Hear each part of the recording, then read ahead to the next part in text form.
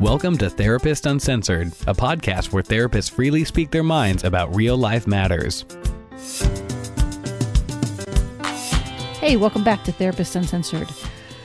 This podcast is hosted by three therapists from Austin, Texas, and our whole journey here, our whole job is to bring you the most fun, interesting, exciting, passionate, usable relational sciences in a friendly format that you can take home, make use of it so that it doesn't die in a journal somewhere or in a 4-inch textbook or what have you.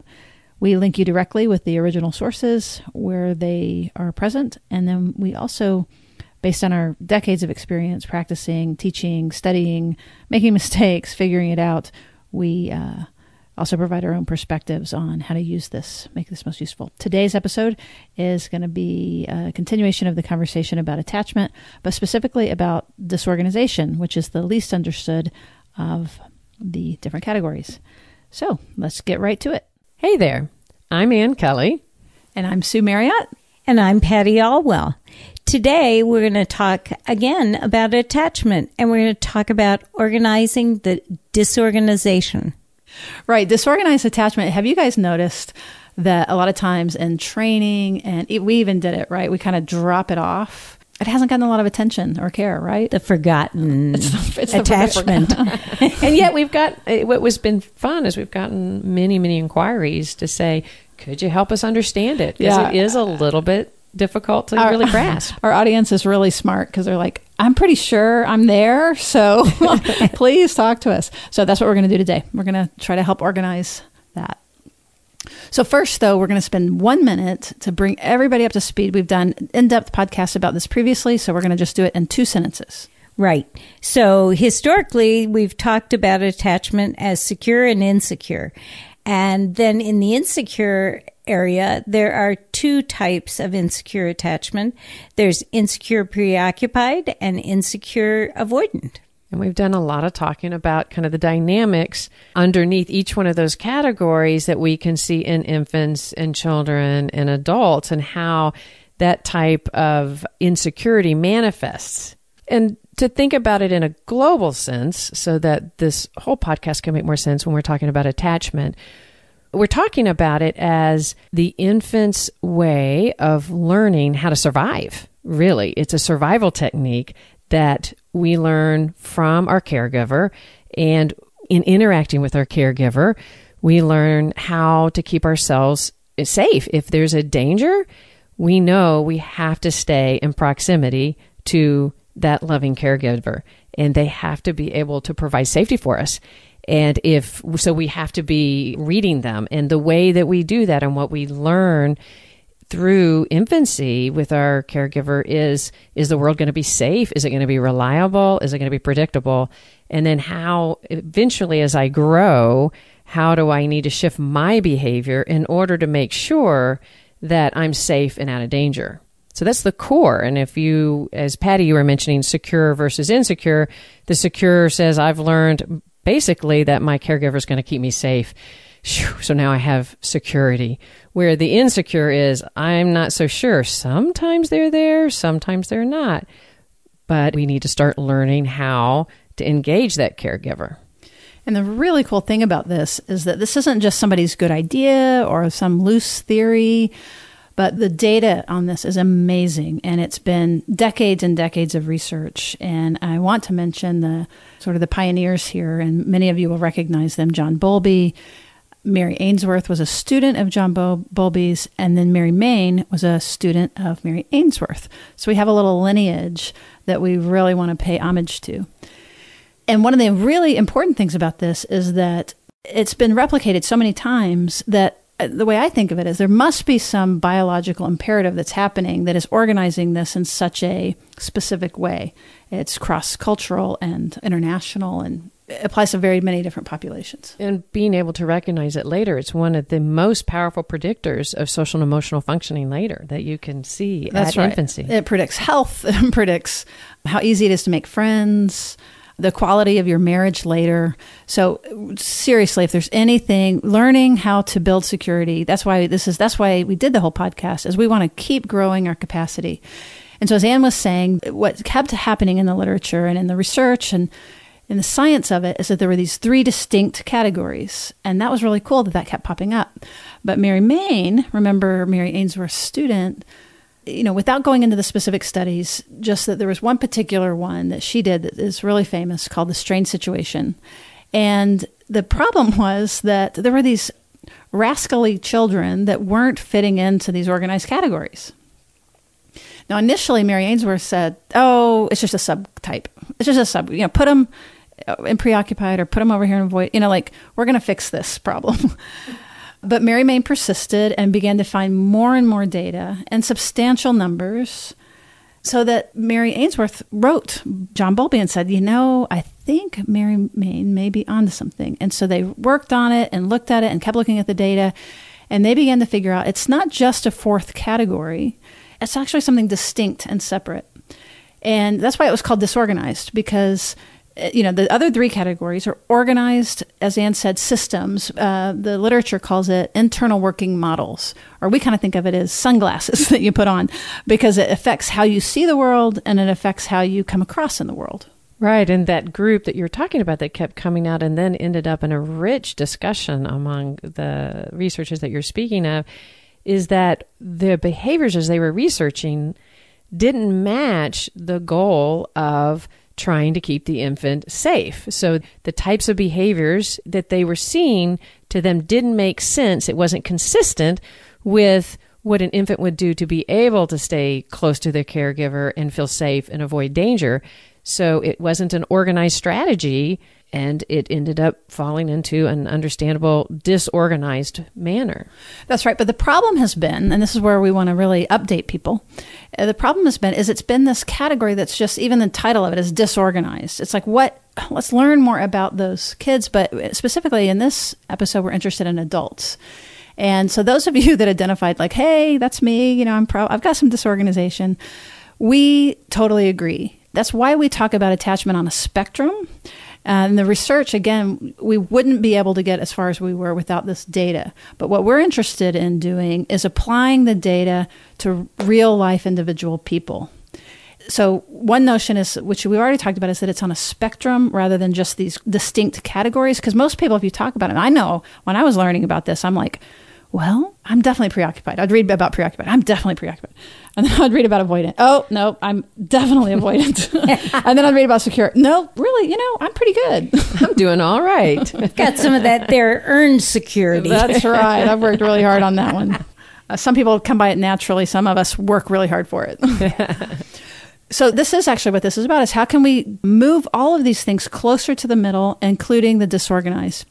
And closer to the middle, meaning closer to security. Security, that's right. A balance between thinking and feeling. So we need to delve in a little bit more to the disorganized category. Right. The way it sort of operates in the real world is, I may have a tendency towards preoccupied. You guys would never have noticed that. And when I get under stress, I might scoot a little farther out that spectrum. My behaviors might be more preoccupied as I am under stress. The other side of this is that I might have like a pocket of unresolved trauma. And so when I run into a trigger that triggers that trauma, I look really disorganized. I don't look secure. I don't look preoccupied in that moment. You don't look organized. Right. In that moment. Your behaviors don't make sense. Right.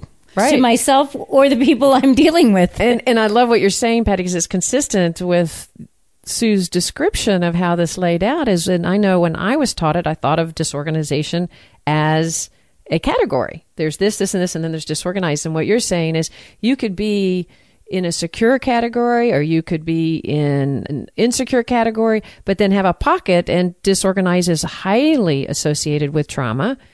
And you can have a pocket of a specific trauma and then go into a disorganized place.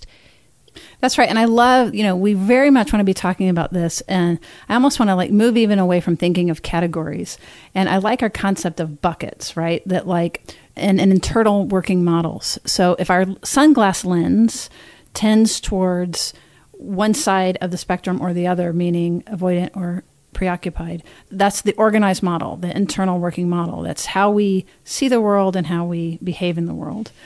And then disorganized, almost it's like it runs underneath it all the way across. So like you all were saying, your internal working model can lean towards either any of these things, but particularly trauma, loss, and frightening caregivers are the big things that are associated with when we can fall into disorganized spaces. So let's talk about how that would look if we maybe had more significant trauma in our history that was unresolved and we tended to land quite often in the disorganized way as an adult. What would that look like? So one of the things I like what Patty said, which was, and we're going to tend to talk about it in this way, rather than disorganized, which sort of means we don't understand it, we're going to call it unresolved, because that's really what it is. And so we need to understand, what does unresolved mean? And so to answer your question more directly, what it looks like when we get in a disorganized state is that we lose mentalization. And that's why it's sort of spinny and it's sort of odd. We lose contact. We might look dissociated, or we might act dissociated. Exactly. Actually, dissociation is highly correlated with this sort of spectrum of things that happen. And also, I think you were getting at, sometimes we live there more and we really have more of a structure that's pretty unorganized. Or we are doing pretty well, but I think of it like walking on a wood floor, like hardwood floors, because I love those. I've had them in every house. But it's solid, mushy hole, right? And when we can fall into it, a good example of this is when parents that maltreat their children, they can tell you when they're in an organized state how to treat children. And as a matter of fact, they can really be a great child advocate.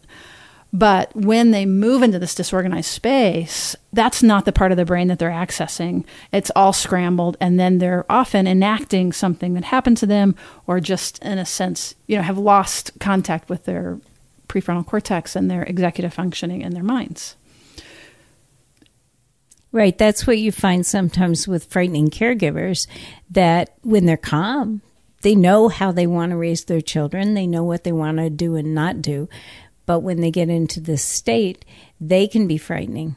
And it's often a repetition of something that happened to them. That's right. And, again, I love talking about it in this way rather than like those disorganized people over there, or those poor infants that looked not good in the strained situation. This research does correlate with more psychopathology and more difficulty in adulthood, but it doesn't have to. And even if it does, and you are identifying and you feel like, yeah, that's me, that's not a problem, because the notion here is that we just need to get whatever's unresolved and move that into a resolved space. So I want to talk a little bit more about what that looks like. How do you do that? Well, if you think of, so what is resolved? What is resolved is that when something bad happens to you, that you take forward in time the relevant information that's going to help protect you, and you leave the rest. What that looks like in real life, it's how you speak. They talk a lot about, there's a term called narrative coherence. I don't know if that makes any sense, but it's basically that as I'm talking, I can stay connected to myself, and I can stay connected to you, Patty, and be aware of how I'm affecting you. And that shows that my mind is in a resolved, peaceful, safe state. Now, when I begin to lose mentalization, I might fall into the full feeling. And then there's two ways of being unresolved. So resolved means that I can go back and forth and talk to you about what happened. It's not that I don't remember. It's just that I'm not flooded by it. Right. One way of having an unresolved state, this is going to begin to sound familiar to everybody, is to take too much information forward so that we can't get away from the bad thing that happened. And that looks like nightmares, intrusions, preoccupation, startle reflexes. To talk about the incident and you fall apart, and it's really hard to soothe you. Either the other person soothe you or soothe yourself. Yeah, you've fallen into the hole, basically. So we want to map the hole and put ladders in so you can climb right out and really understand what's happening to you. And it really is just your body's way of trying to protect you by bringing the information forward so that that will never happen to you again. And you often need help with that. And that's, I think, the key is we're talking about how to get out of that state. And when you're disorganized, you really haven't developed a map. You don't have a strategy. So if you were listening and it sounds like somebody you love, and they keep falling into that place to say, would you quit doing that? That's not going to work, because they don't have a strategy. They have actually disconnected and fallen through the floor. And the key is their body has to feel safe. They have to feel safer to be able to come up. And they often are going to, if they're disorganized, need help feeling safe in coming up off that floor. That's exactly right. Which brings my mind to the other side of unresolved, which is, so remember, if you're resolved, you have this balance of thinking and feeling about the incident or about your history. And then unresolved, if you bring too much, we've already talked about that. But if you don't bring enough, if you block it out and you do things to avoid thinking about it, so there's a lot of avoidance behaviors, and it basically becomes a split off part. And again, sometimes that works just fine and you're moving along, and it's only when that particular loss or frightening incident or trauma comes up for you in your adult life, or maybe an anniversary or whatever it is that's triggering it, that will suddenly come forward, and it'll be very confusing because you're not thinking about what it was because you don't have a coherent narrative. You might not even recognize it. All you know is that your heart rate's going up and something's happening in it. But oftentimes in disorganization, you don't have memories. The memory, like you're saying, that you don't bring them up. Maybe you're repressing them, or maybe you really don't remember. But it's still there, and your body's reaction is there. Yeah, which sort of brings the point up of kids that have trauma before at an early age will never have the kind of narrative memories that we do as adults. So they can't say, oh, at 2 years old, I was looking over the crib and I fell on my head, right? They will never remember that. But if they've had some trauma at 18 months, they may remember when they see slats. And they have that memory in their body. And so all of a sudden they're triggered and they have no idea what triggered them. But their body remembers. It is such a good point. And what's really painful about that, if it's disorganized, it's really, really hard. And one way you might know is if you can't find something that can soothe. You either sort of disappear, dissociate with it, or you're feeling the trauma, but you can't seem to find or be given a capability of soothing and calming. We talked about Bowlby and Mary Main and Mary Ainsworth. And what's interesting is many of you probably haven't heard of some clinicians that came in, some researchers actually that came in after and have really contributed to this field. And it has really shaped some of how we think about it. Patricia Crittenden is a researcher that was also Mary Ainsworth's student. She came after Mary Main, and she had a very sort of fresh and different take on these categories. The gist of it is, Anne had alluded to before this term, which was Mary Main thought of the kids were looking to maintain proximity. In other words, to be close to who they need.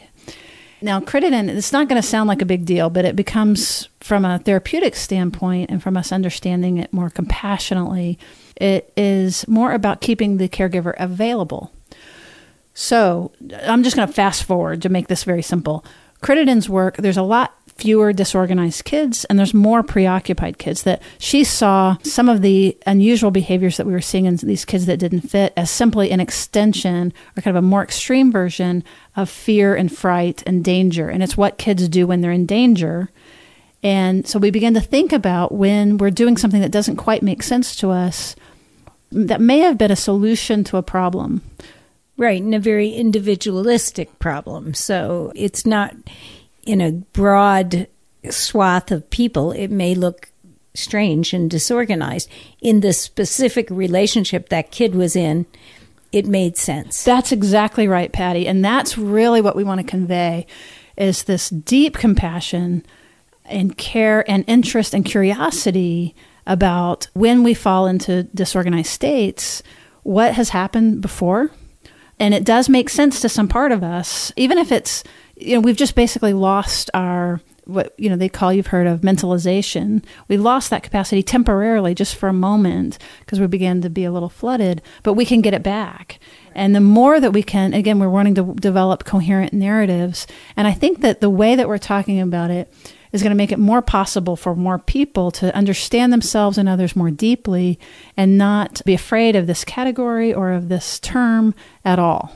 Or not to put themselves in that category because they're showing some of those more extreme signs. Like you mentioned, Patty, if the stress gets bigger and bigger and bigger, we might go further and further out. And that behavior may not look like it makes sense, but on some level, it really has been developed in a way that does make sense about how to keep somebody there. If somebody is, maybe your person that you grew up with very depressed, had a very flat face, and you couldn't get them to respond, you might, as an example, develop some kind of strategy that to the outside world looks a little nuts, but honestly, it really did help keep your caregiver available on some level. That's right. And I am so happy that we're getting to this because, like I said, I had already put myself in every category. I'll put myself in this category too.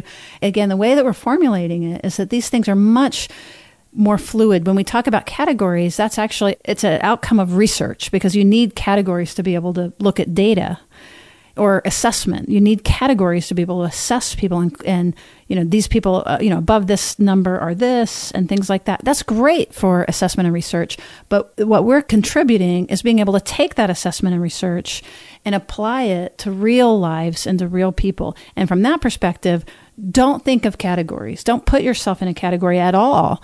Instead, think in terms of, we want to increase the time that you are in an organized state, and that your organized state hopefully is going to become more and more balanced between thinking and feeling. Right. And that happens in relationship to other people.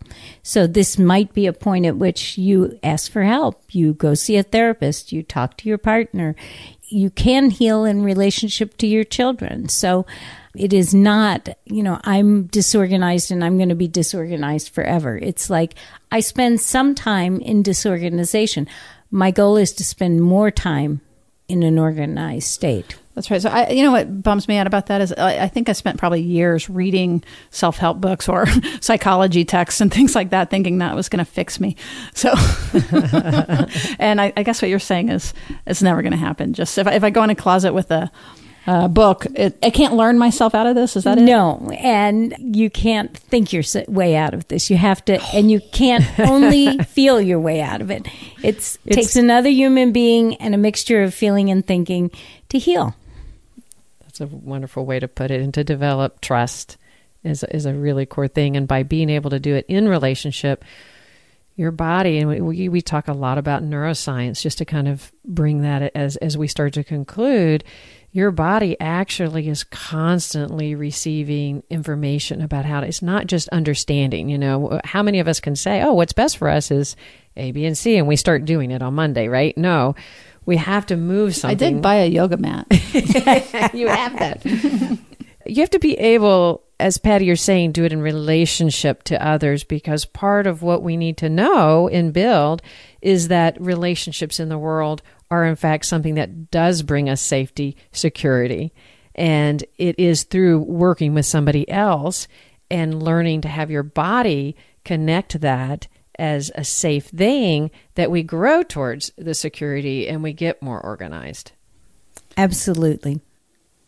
So, and in that vein, we've got a lot more to say about this because obviously there's just a very rich topic, particularly around how that these things relate to one another. So if your internal working model bucket, leans one way and your partner's internal model leans over here, and then you've got a little disorganization over here, it's like, how do all these things fit together? And we are currently in the middle of producing some online courses to be able to go into each of these things and go in much more depth. If you go to therapistuncensored.eventbrite, and it's BRITE.com, you'll see our page. We're taking folks already on the waiting list. And again, the first, some number, I forget the number, of people that sign up are going to get the paid course at a discount, at a 25% discount. But before the paid course, everybody's going to get a free course because we want this to be accessible. And, the whole podcast is free, and we're giving away such fantastic information and putting it together for folks in a usable way. And then the first course is also going to always be free so that anybody can access it. So the name of the course is Modern Adult Attachment Theory, the Updated Basics. That's going to be the free course. And then after that, there's going to be one called Similar Modern Adult Attachment Advanced, and it'll be Advanced Studies. I'm really excited about the course, and one of the ways is that I love being able to bring this information on podcast, but I'm really excited about the course where we're going to have some visuals. So sometimes this is a lot to hold, and it's a lot to conceptualize, and the visuals that we're working on and the videos that we're working on, I think is really going to help these things become more clear and more personal to your lives. in how to utilize them and how, like you were saying, how they relate in a relationship. If you lean on one end and your partner leans on another, or your child, we're going to be really talking more actively about how we can put those two things together and how to help each other along the way while crisis is happening. So when we're not using our mentalization and we're a little stressed. So one of the things that happened to me when I was reading about all this stuff and learning about it is I had very young children, and I got super paranoid. I remember that. Right. And that I was positive that I was screwing them up forever and not doing it right. So I just understand that to be a very common reaction. So any of you that are parents of young kids, do not fret. Probably, if anything bad happened to you, probably people weren't going to the links that you are to learn this stuff. And like listening to this podcast is already a sign that you really care about this and that you're working on your internal mental model and, working towards coherence. So your kids are lucky to have you. So I just want to say that for sure. So thank you for listening, and check out our website at therapistsuncensored.com, and you can sign up for our email list. And we'd love to have you also rate and review us. See you soon. Therapist Uncensored is Ann Kelly, Patty Olwell, and Sue Marriott. This podcast is edited by Jack Anderson.